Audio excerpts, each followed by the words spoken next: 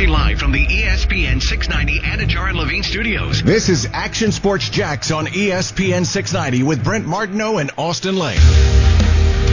Robert Saleh, the very respected 49ers defensive coordinator, he's got that meeting with the Jaguars tomorrow again, as of now, still on.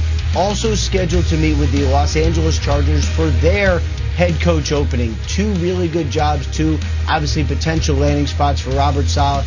He has also met already with the Detroit Lions and the Jets also on his list of requests and on his card as well. Saleh still as hot a candidate as he was last year. Really nothing has changed despite the 49ers record. We'll see if he ends up landing a job, but obviously very much in demand.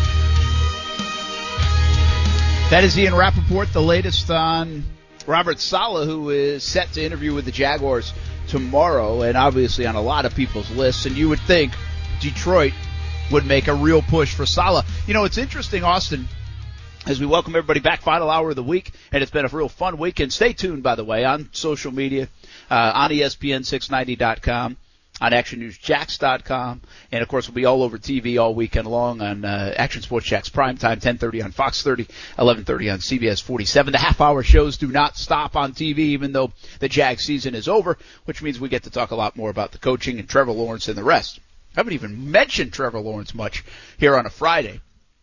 But we really believe, or at least the thought process is Detroit, because of the Michigan ties and everything else, really want Robert Saleh.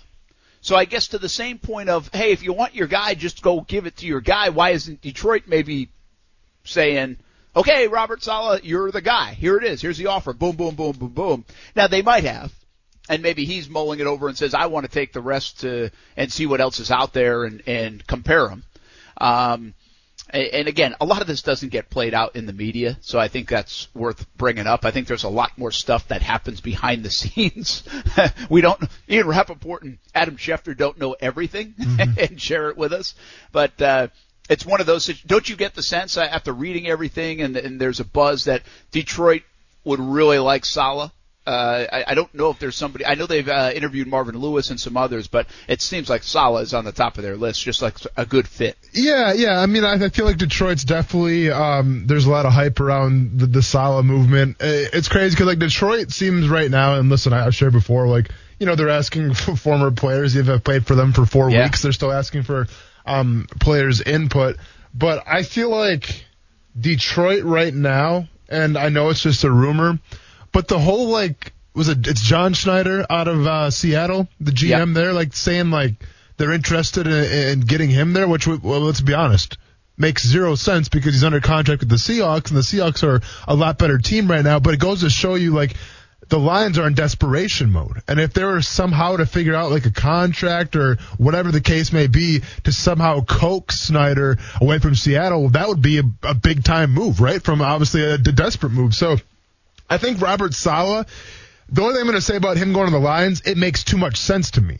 So I feel like if you have a team that's in desperation mode, there might be an ace in the hole where they go after somebody else. Maybe, not to say Saleh's not a big name because he's a huge name, but I'm saying I think a Bieniemy is obviously a bigger name than Saleh is. I just wonder if there's more to it than, the perfect matchup of Saleh going to Detroit. What do you think transpired today with Urban Meyer and the Jags? And the reason I ask that, I know we don't know. We know they met, and that's obviously widely reported now.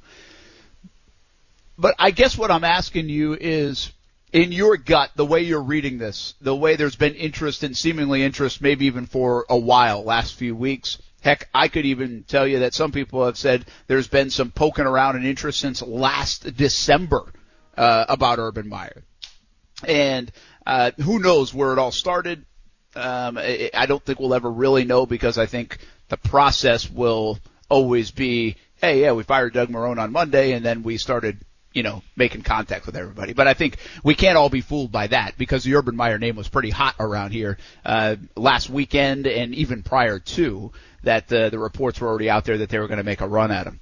So, okay, they're meeting. Okay, he's on their radar. He might be number one on their list. But what kind of things get discussed today, do you think, between Shad Khan, Tony Khan, Urban Meyer, whoever else is in that room, whoever's on the Kismet in South Florida? if that's where it's at.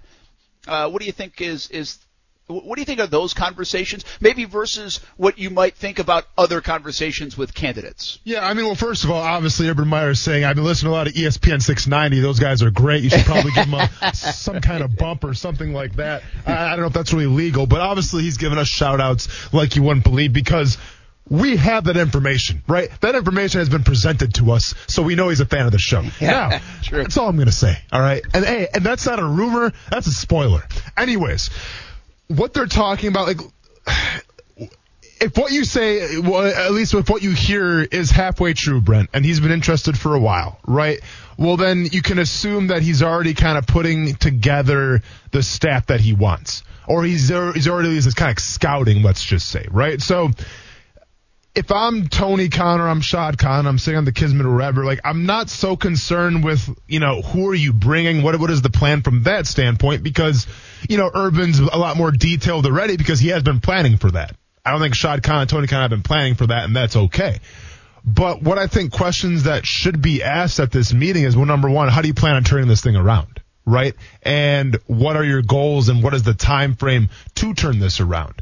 I think those are two important questions because I understand right now if you're Shad Khan, you pervade the fact that you're a patient man. You're a patient man in terms of rebuilding. You're a patient man in terms of having successful seasons. I get that. But if I'm also the owner and I'm the billionaire of this team, I don't want to come across as weak and say, maybe 3 or 4 years. No, I mean, like, there has to be a sense of urgency right now that you're tearing this thing down, you're building this thing back up, but it has to, and I'm not saying it's going to be a quick fix because it's going to take time, but there's got to be a sense of urgency of the priority of winning, let's just say.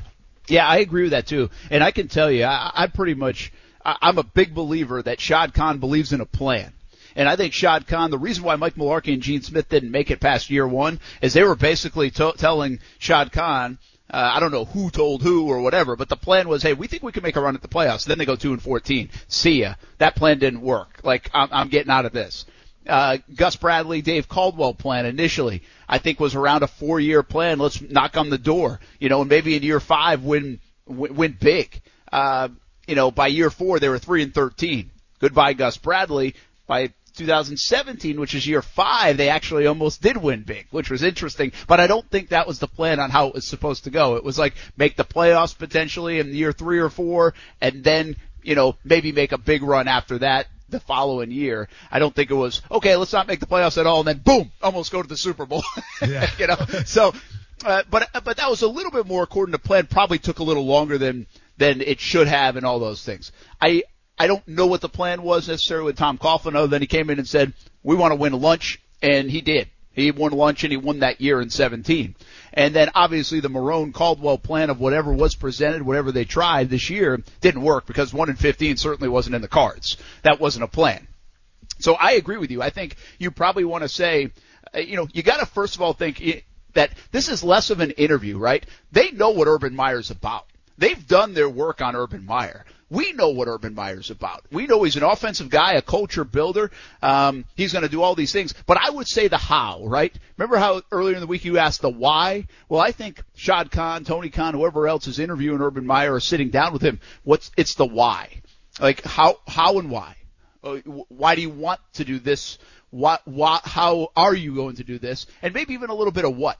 What do you need to do this? Because I believe Shad Khan will give Urban Meyer or whoever the next coach is everything they need to be successful. I think that's part of the attractive nature of this job. So it really is interesting, I think, the dynamic of today's meeting with Urban Meyer versus maybe a little bit more of a getting to know you and getting to know your plan, getting to know your philosophies of Eric Bieniemy, maybe even Raheem Morris yesterday and Robert Saleh tomorrow.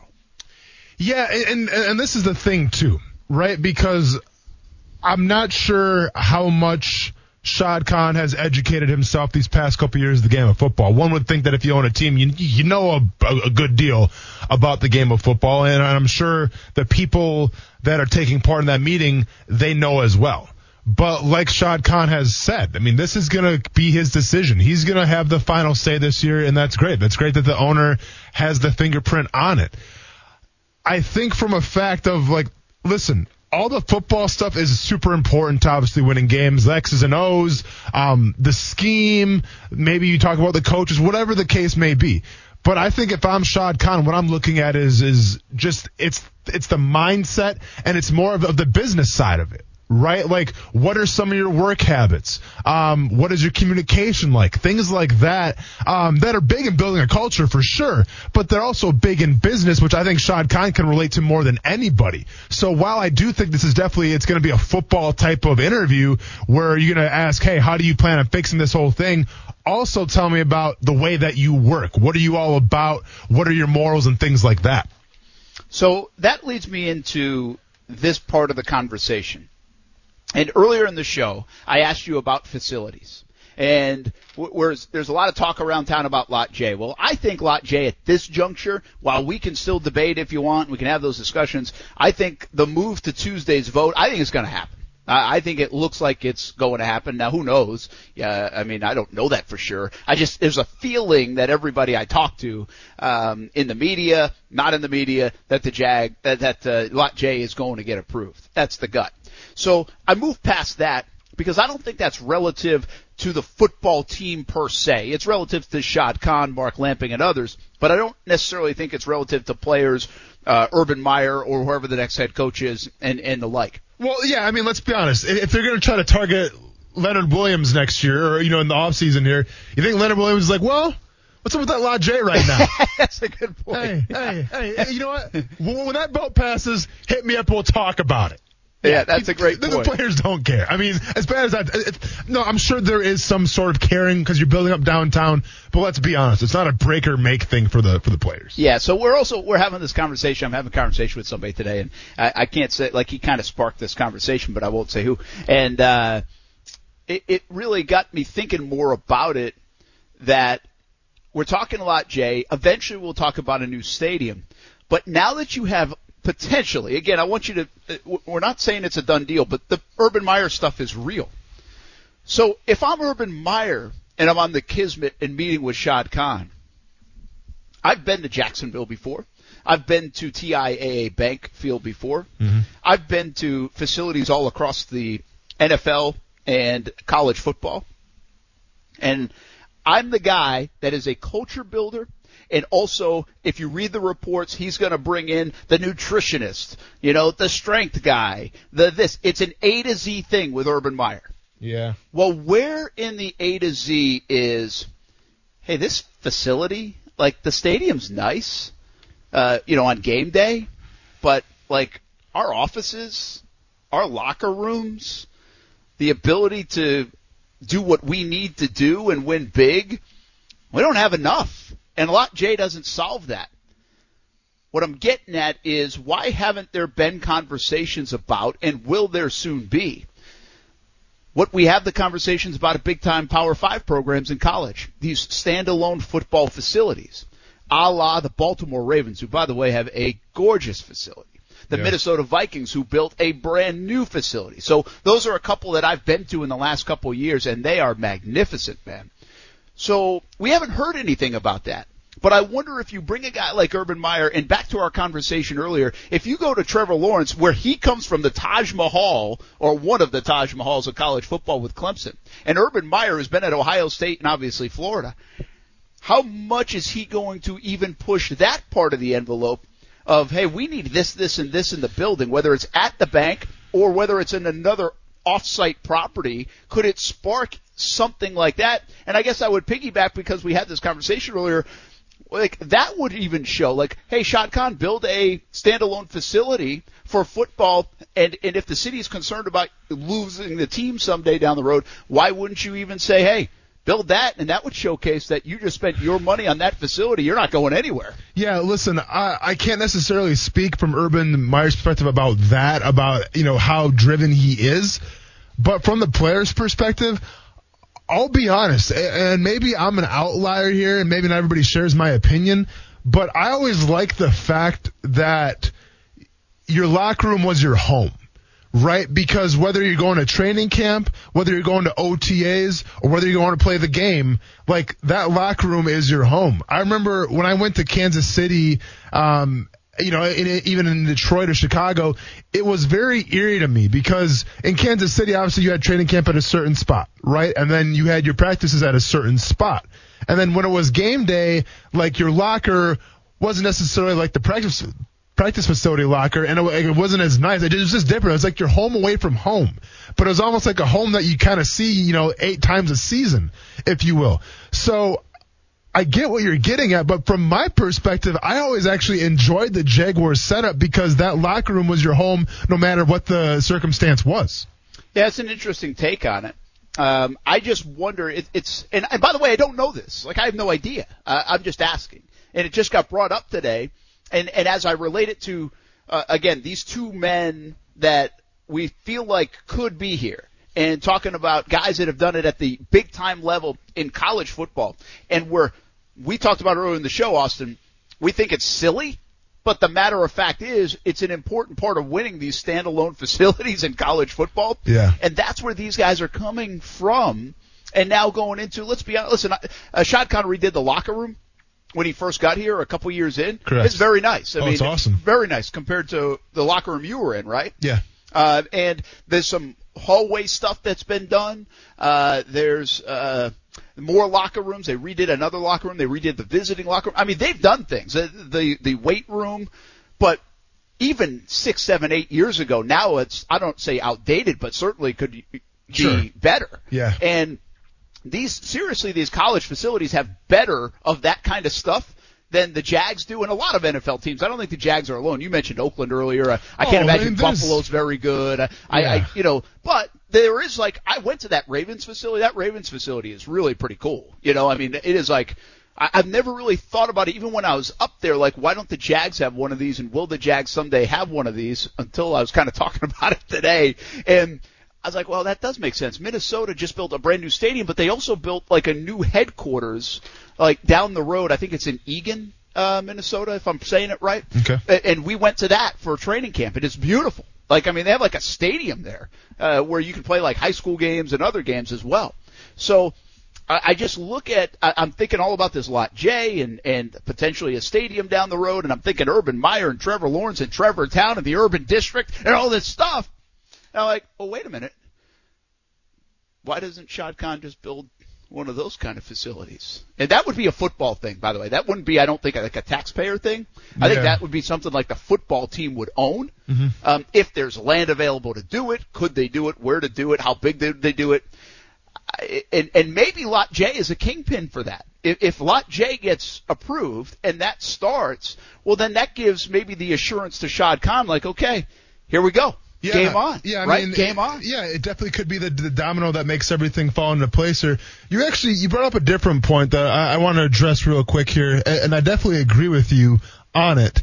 When you're talking about Urban Meyer possibly coming in here and being the coach of the Jaguars, I think we're both on the same page when we say he's going to bring all his own people. Right, like there's not going to be too many spots that are safe right now in that stadium in terms from a coaching standpoint, and maybe even like an athletic trainers maybe are different, but like I always think of Milo. Like I think Milo, and I'm biased obviously, but Milo, as we call him, his name's Tom Lazinski, but we call him Milo. One of the best strength coaches, in my opinion, in the entire NFL. Now, once again, I'm biased, say what you want, but like one could assume, well, maybe Urban Meyer's already got his guy picked out, and he's not going to retain Milo. The point that I'm trying to make, though, here, Brent, is Urban Meyer's going to have a lot of power, and he's going to have a lot of say. And do you think he's going to be making a mistake if he brings all of his people and doesn't choose to retain anybody in terms of a coaching standpoint or a scouting or whatever the case may be? But is he going to make a mistake by not retaining a bunch of those people that have been here in the past as kind of like we talk about bridge guys, right? We talk about bridge guys in the locker room. Well, do you kind of need some of those bridge guys in terms of other places in that stadium? Well, it's a great question. And it's a sensitive topic to me, I believe, because I know a lot of people in that building. Yeah. And like a lot of the people in that building, as do you. As do I, yeah. And so, but I think the reality, if I'm just being as upfront as I can, I think the reality is from the nutritionist to the secretary to the video guys to the trainers to, again, I mean, anyone.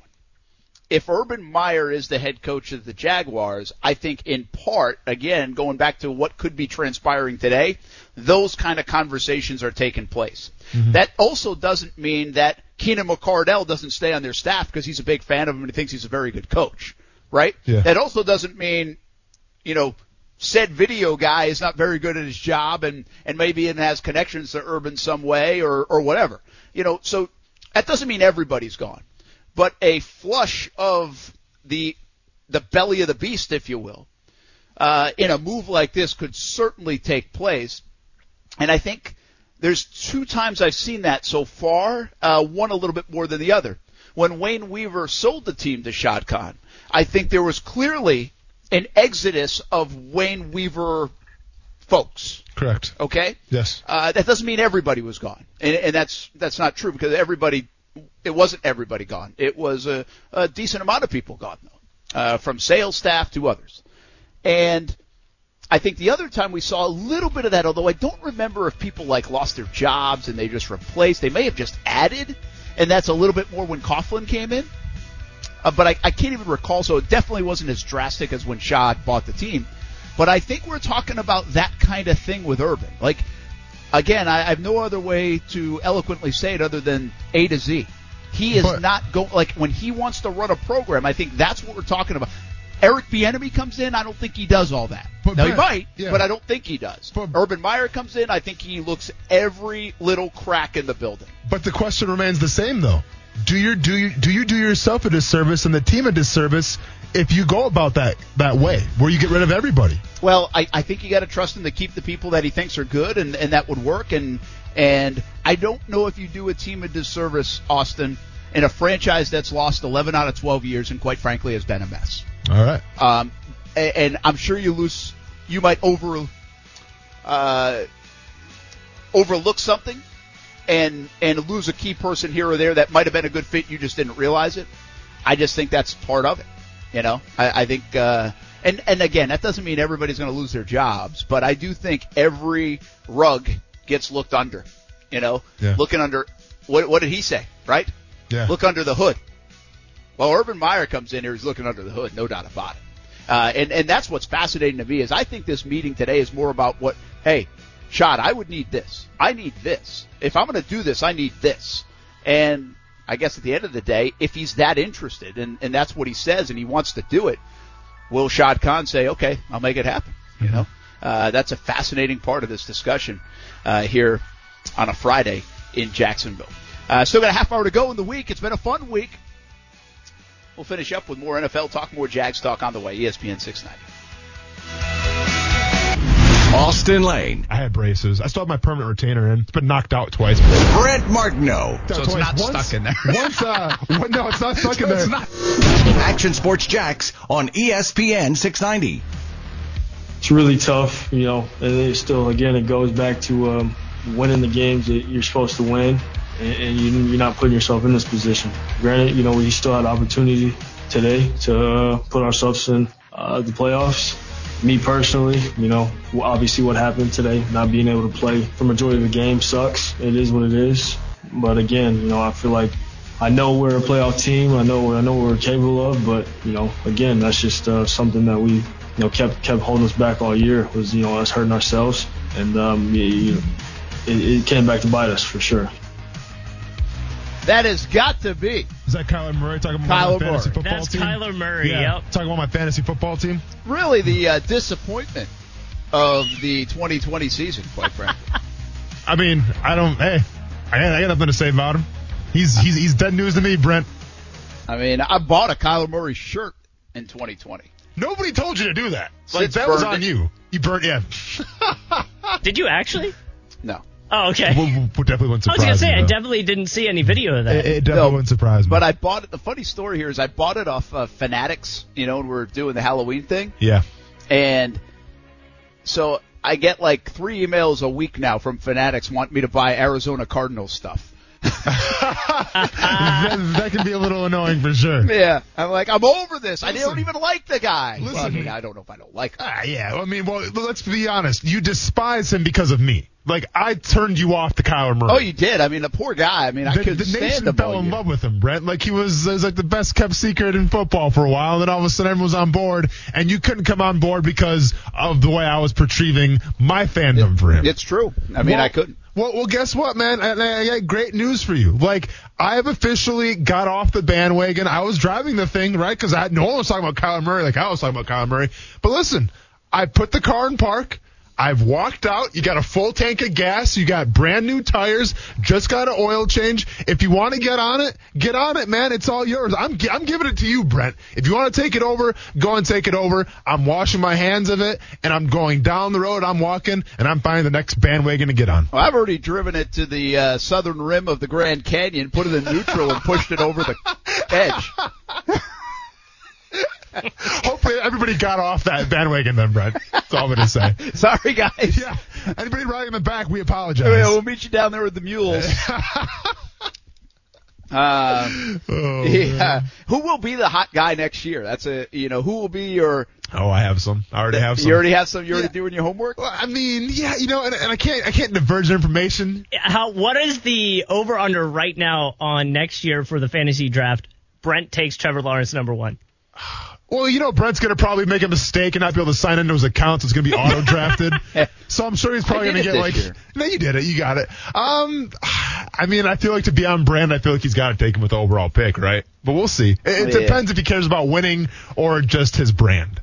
Yeah, we'll see. I wonder who the hot shot, is there a hot shot second-year guy out there? Who was drafted this year? Oh, Burrow. Burrow could be that guy. Brent, and listen, maybe if I was, obviously, the good person in me would be like, I'm going to put out my, preseason rankings for next year on ESPN690.com, right? But with my information and the way I do things and seeing how I'm pretty much 99% always right, unless I'm with The Athletic and we have a paywall behind this thing, no one's getting any of my information until the day that I draft. Coos, bonus coverage on the podcast. There you go. Austin's top 30. And what we have to do is we have to promise no one from like Austin will go record it in a secluded room. He'll give me the audio. I won't listen to it. We'll upload it so nobody here on the podcast or in the show or will be involved with the ESPN will know your picks. I just can't wait till Mike Clay comes back on the show because I'm not sure if you remember how that conversation went down. But I asked him do you take guys like Kyler Murray and Josh Allen, maybe number 2, number 3, in the third round? And he's like, well, maybe Kyler Murray. Not sure about Josh Allen. Well, Mike Clay, how'd Josh Allen do this year? So I can't wait to play that audio back when we have him on next year. Yeah, sure. Hopefully he's not listening or he won't come back on. Oh, he's coming back on. That's part of his job. It's the ESPN. He has no choice. We'll get him back on. Do the Cleveland Browns need to practice? Is it a big deal, one, that they don't have their coach, and 2, that the Browns' first practice of the week just took place today? To me, that is a big deal. Is it? I mean, listen, we talk about this all the time, Brent. We're creatures of habit, right? And all of a sudden, you're leaving guys to be left to their own devices for a couple of days, especially with the biggest game maybe in the past 30 years. It seems like that is a big deal. So, yeah, I'd be worried right now if I'm a Browns fan. Yeah, here's my thought on that, and it's got a little bit kind of a tie-in to the spring stuff, and I know it's a totally different animal. But I would think, I think this time of year, practice is kind of more like walkthrough anyway, and I'm not saying there's no value in a walkthrough from schematic standpoint and kind of seeing it on a field. Yeah. And so I think that part is a little bit, I think that has some value, has some importance to it. But I do believe over the last couple of days they've installed some of that or looked at that on on their virtual stuff, and now doing that today rather than Wednesday, let's say, is not that big a deal. Point being, this time of year, I don't think you're popping pads. I don't think you're going crazy. This is like the taper down portion of the season. And any sport. One of the greatest things I'll always remember about making the postseason our senior year of baseball was that we did nothing. School was over, and it wasn't like these practices where you went through situations and all that stuff. You warmed up for a little bit. You got some BP in. You took some fly balls or ground balls. You got out of there. That was it. Yeah. It was you didn't even really practice, So I think that's probably the stage they're in the NFL. So I think the idea that they didn't practice until today on the field might be a little bit over dramatic in terms of impacting the game Sunday. No, listen, like in terms of the physicality, you're absolutely right. Usually, at least back when I played, it was like week 11, maybe week 10, where all of a sudden the pads come off, right? And now you ease up on the reins on the physicality part. The only part that I'm trying to make a point here is the fact that, yes, you have all the game film, you have the coach's notes, and, that's all done by, tablet now, whatever they call them, those Microsoft offices. I think that's still the thing. But there still is something to be said for being a team, watching film together, kind of getting a game plan together as a team, then obviously going through those walkthroughs. Like, to me, it's a lot more mental now than it is physical. Like, the physicality part has already taken place. Yeah. And that was with training camp and the regular season. Like, you're not going to get more physical now in this week. So I'm not worried about that. I'm just worried about the mental errors possibly and making sure everyone's going to be on the same page in the game plan. And that's fair enough. And I think a lot of that is because, too, I mean, you're just trying to get your body right this time of year. I mean, so the off time in that sense probably is okay. What about Kevin Stefanski not being there? I think it stinks for him, first of all. I think it stinks for the Browns that they're going to the playoffs for the first time in a couple of decades, and they've got all this that they have to deal with. But you know what? That's welcome to our world this year, I mean, it's just the way things have gone. Like, I don't feel that bad for him. I think it's a bummer that that's the case. But again, I'm trying to see things that actually impact the football game. The Cleveland Browns, in my opinion, could lose the game against Pittsburgh with Stefanski there. They could lose it without Stefanski there. I will put a little more credence to him not being there after what I watched with Clemson against Ohio State last Friday night. I didn't think it was going to be a big deal that Tony Elliott wasn't there. Sure. I actually think it made a bit of a difference. Like, I do. I don't know that. Yeah. But, I mean, I didn't think their offensive plan, their calls, their whatever adjustments were very good. Mm-hmm. And I think if you saw, like, I saw Dan Orlovsky tweet today, he's like, that offensive game was a mess for Clemson. Well, don't you have to lean back on Tony Elliott a little bit with the offensive coordinator not being there to call it? I mean, I don't know how you don't look back on that. Well, Stefanski's that guy for Cleveland. And so, listen, I think everybody could call a run play, and hand off to Chubb and Kareem Hunt. But yeah. I do think there might be something there with Stefanski not being there. It's not just a symbol in this sense. No, without a doubt. Like, if this was more of a defensive-minded coach, maybe you wouldn't feel as bad because, you kind of take what the offense gives you and you kind of had your calls all day and the playbook is shorter. On the offensive side of the ball with Stefanski, naming those plays, yeah, you're definitely going to miss that a lot. And yes, the play calling and the offense and all that stuff is one thing, but also, like I just said, and I'm kind of repeating myself here, but these players are creatures of habit, right? And even like the night before a game when you're having like your last little rah session, I mean, Stefanski always, I'm sure, breaks them down as any head coach does. Now he's going to be gone. So it's going to feel different. It's not going to be the same that it's been the entire season that got you to the point where you're playing Pittsburgh in the playoffs. It's going to feel different. And once again, you got to ask yourself, is that going to have a little mental effect on the Cleveland Browns? If they could lock him in a room, right, and with NFL security nearby to know that nothing's going on, no cheating, no anything else, do you think he should be able to call the game? I honestly do. I mean, the only stipulation obviously is the fact, well, can he cheat because he's watching like the game? No, yeah. Like if you lock him in a room with officials, then why not? Like there's no advantage by doing that. It's definitely a disadvantage, but it's still going to help, I feel like, that team. So I would be all for it. In a year where nothing makes sense, why wouldn't you try to cater to have the head coach of a football team in the NFL help out his team? Yeah, I think Mina Kimes brought it up. I thought it was a good point. There's not a lot that I would say, yeah, why would you do that? Now, here's what's interesting. If the New England Patriots were in the situation, we would all scratch our heads. We would be like, well, I don't know about that. I don't think that makes a lot of sense. Well, Brent, when you find yourself in Cincinnati recording the sidelines, and why are you recording the Cincinnati Bengals, I have no idea. But yeah, it raises some red flags. I get that. Yeah. So apparently Stefanski can have contact with the team all the way up until kickoff, but after that, that's it. And I said this, I tweeted this earlier in the week. I was like, Cleveland, the Browns, their ClevelandBrowns.com, whatever it is, their TV outlets. Man, somebody should have a camera on Stefanski in his living room. You know? I mean, that would be awesome, especially if they win. Stefanski cam? Oh, they just should have do him play that during the game? Yeah. I hope something comes out like that. Again, you can control the content if you're the Browns there. If he's swearing and stuff, then you just don't use it. But I would do it just because I'd want to see his reaction if they win. Yeah. More than anything else. Hey, let me ask you this.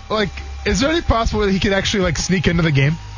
No, I'm saying, in the stands. He does little Bobby Valentine? Yeah. I'm not saying coach him, but, little Kevin Stefanski mustache there and get right in. That would be good, other than the fact that he's got COVID-19, so it probably wouldn't be good. That's a good point. When we come back, I thought about Tommy Lasorda and Jim Harbaugh staying at Michigan.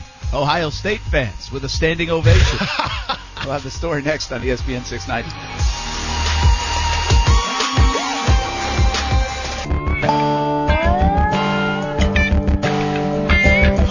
I think they're still the same Browns team out there every year. I think they're nameless, great faces. Yes, they have a couple good players on their team, but at the end of the day, I don't know, it's the Browns, and that's just one of those things that, AFC North football, and they're a good team, but I'm just happy we're playing them again, this Sunday. Sounds like Juju Smith-Schuster is excited about playing the Browns rather than playing the Bills, the Chiefs, the Titans, the Ravens. I would probably be too. I mean, You could pick your poison, right? But I think the Browns are worthy opponent here. Look out. I do not think that's an easy win for Pittsburgh at all, and it depends what Pittsburgh team shows up. Pro Football Focus just tweeted this out in the last 20 minutes. It's not hard-hitting. $1 million on the line if you can tackle Lamar Jackson or Derrick Henry. Who are you picking? Say it one more time. $1 million on the line to tackle Lamar Jackson or Derrick Henry. Who are you picking to take your chance? I feel like this isn't fair for Austin because he played the game. Both at the same time. No, if it's up to me, I'm taking Derrick Henry all day because Lamar Jackson's faster than me, and so is Derrick Henry.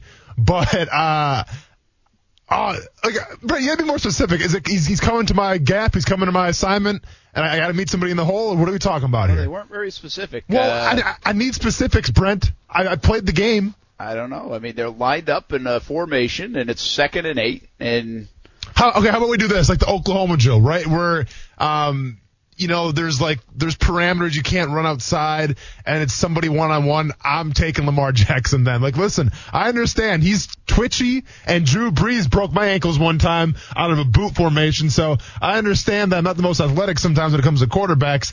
But if that's the case, I'm taking Lamar Jackson. If it's a regular football play, give me Derrick Henry. Do you think I could actually I think I could tackle Lamar Jackson. I got the feeling I could. If I caught him, right? Well, but well, no, I'm just saying I could physically bring him down. I seriously wonder, could I physically bring down Derrick Henry? I don't think I could. All right. You know what I'm saying? No, hey, let's talk about parameters here. Let's set it up. Lamar Jackson's in a bar, okay? And me and you are hanging out, we're playing darts, having a couple basic beverages, having a good time. I go to you, I go, Brent Martineau, I will buy you a brand new backyard fireplace with a saltwater pool in the back if you're able to tackle Lamar Jackson without him even knowing it at the bar. Now, don't worry about the repercussions and the punches that are probably going to happen after this. I'm just saying in that moment, I like your chance because I think you got the aggressiveness. You're still an athlete. You play golf, but Miss Pac-Man. But I think overall that I like my chance with you if he didn't see it coming. But to say you're gonna catch up to him, Brent, let's not be crazy now. No, I'm not saying. I'm just saying physically, to your point. If we're in a room right here, in my room, and he couldn't get out, I don't think. I don't think creepy. No, it's not. I'm just trying to give you that might be a creepy visualization, but I'm saying I think I could actually form tackle Lamar Jackson. I don't know if I could budge Derrick Henry. Yeah, he'd probably just continually stiff arm me into the wall. Yeah, listen, you see what he did to Leon Jacobs, and you see what Leon Jacobs looks like. Yeah, and no disrespect to you, but it's not like you. Yeah, no, I seriously have doubts. Like, I'm not exaggerating. I really think I have doubts. Like, I could physically tackle Derrick Henry. I think I could physically tackle Lamar Jackson. Listen, I appreciate that you're a realist when it comes to Derrick Henry. I got to go the tail of the tape real quick. I got to see how much Lamar Jackson weighs and how tall he is real quick, because that's going to say a lot. So he's 6'2", 212 pounds. How much you weighing? I'm like 204 right now, feeling a little chubby. Okay. That's fine. That's not a big deal. How tall are you again? 5'11". I don't mind it, Brent. All right, but I'm going to need you to go out the way. I can bring Lamar Jackson down. I can take him down. But do you have the proper technique to do that? I will make it happen for $1 million. All right. But I don't think I can with Derrick Henry. No, Brent, there's no think. You can't. I'm sorry to tell you. I hate to burst your bubble. You probably can't do that with Derrick Henry. No. Lamar Jackson, I would give you, realistically, I'd give you a 50% chance. I'm more than 50. No doubt. I mean, he still can shake you. He can still stiff. I mean, he's an athlete. He'll get tired Brent. Sooner or later. Oh, I mean, you won't?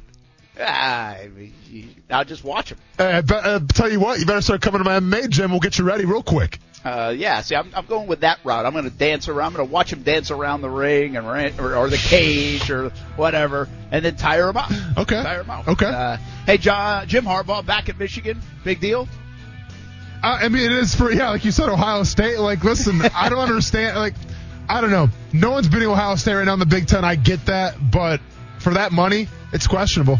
Yeah. Tommy Lasorda dies at the age of 93. Really one of the great characters in baseball. I know a lot of thoughts with him. What a life, 93 years old. But sad news out of baseball today. And, hey, one other thing on Derrick Henry.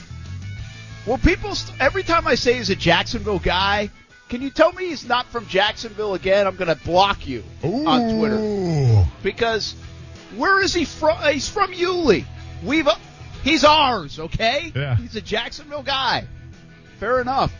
Stop with that. Brett, who's hurting you out there, man? You need me to do something? Hey, by the way, how do you feel that you've become kind of a meme now on Twitter? Yeah. Hey, I got one question to send you in the weekend. Give me one thing. We'll see you on TV tonight, by the way, CBS 47, Fox 30. Who's Dilla? That's the one thing.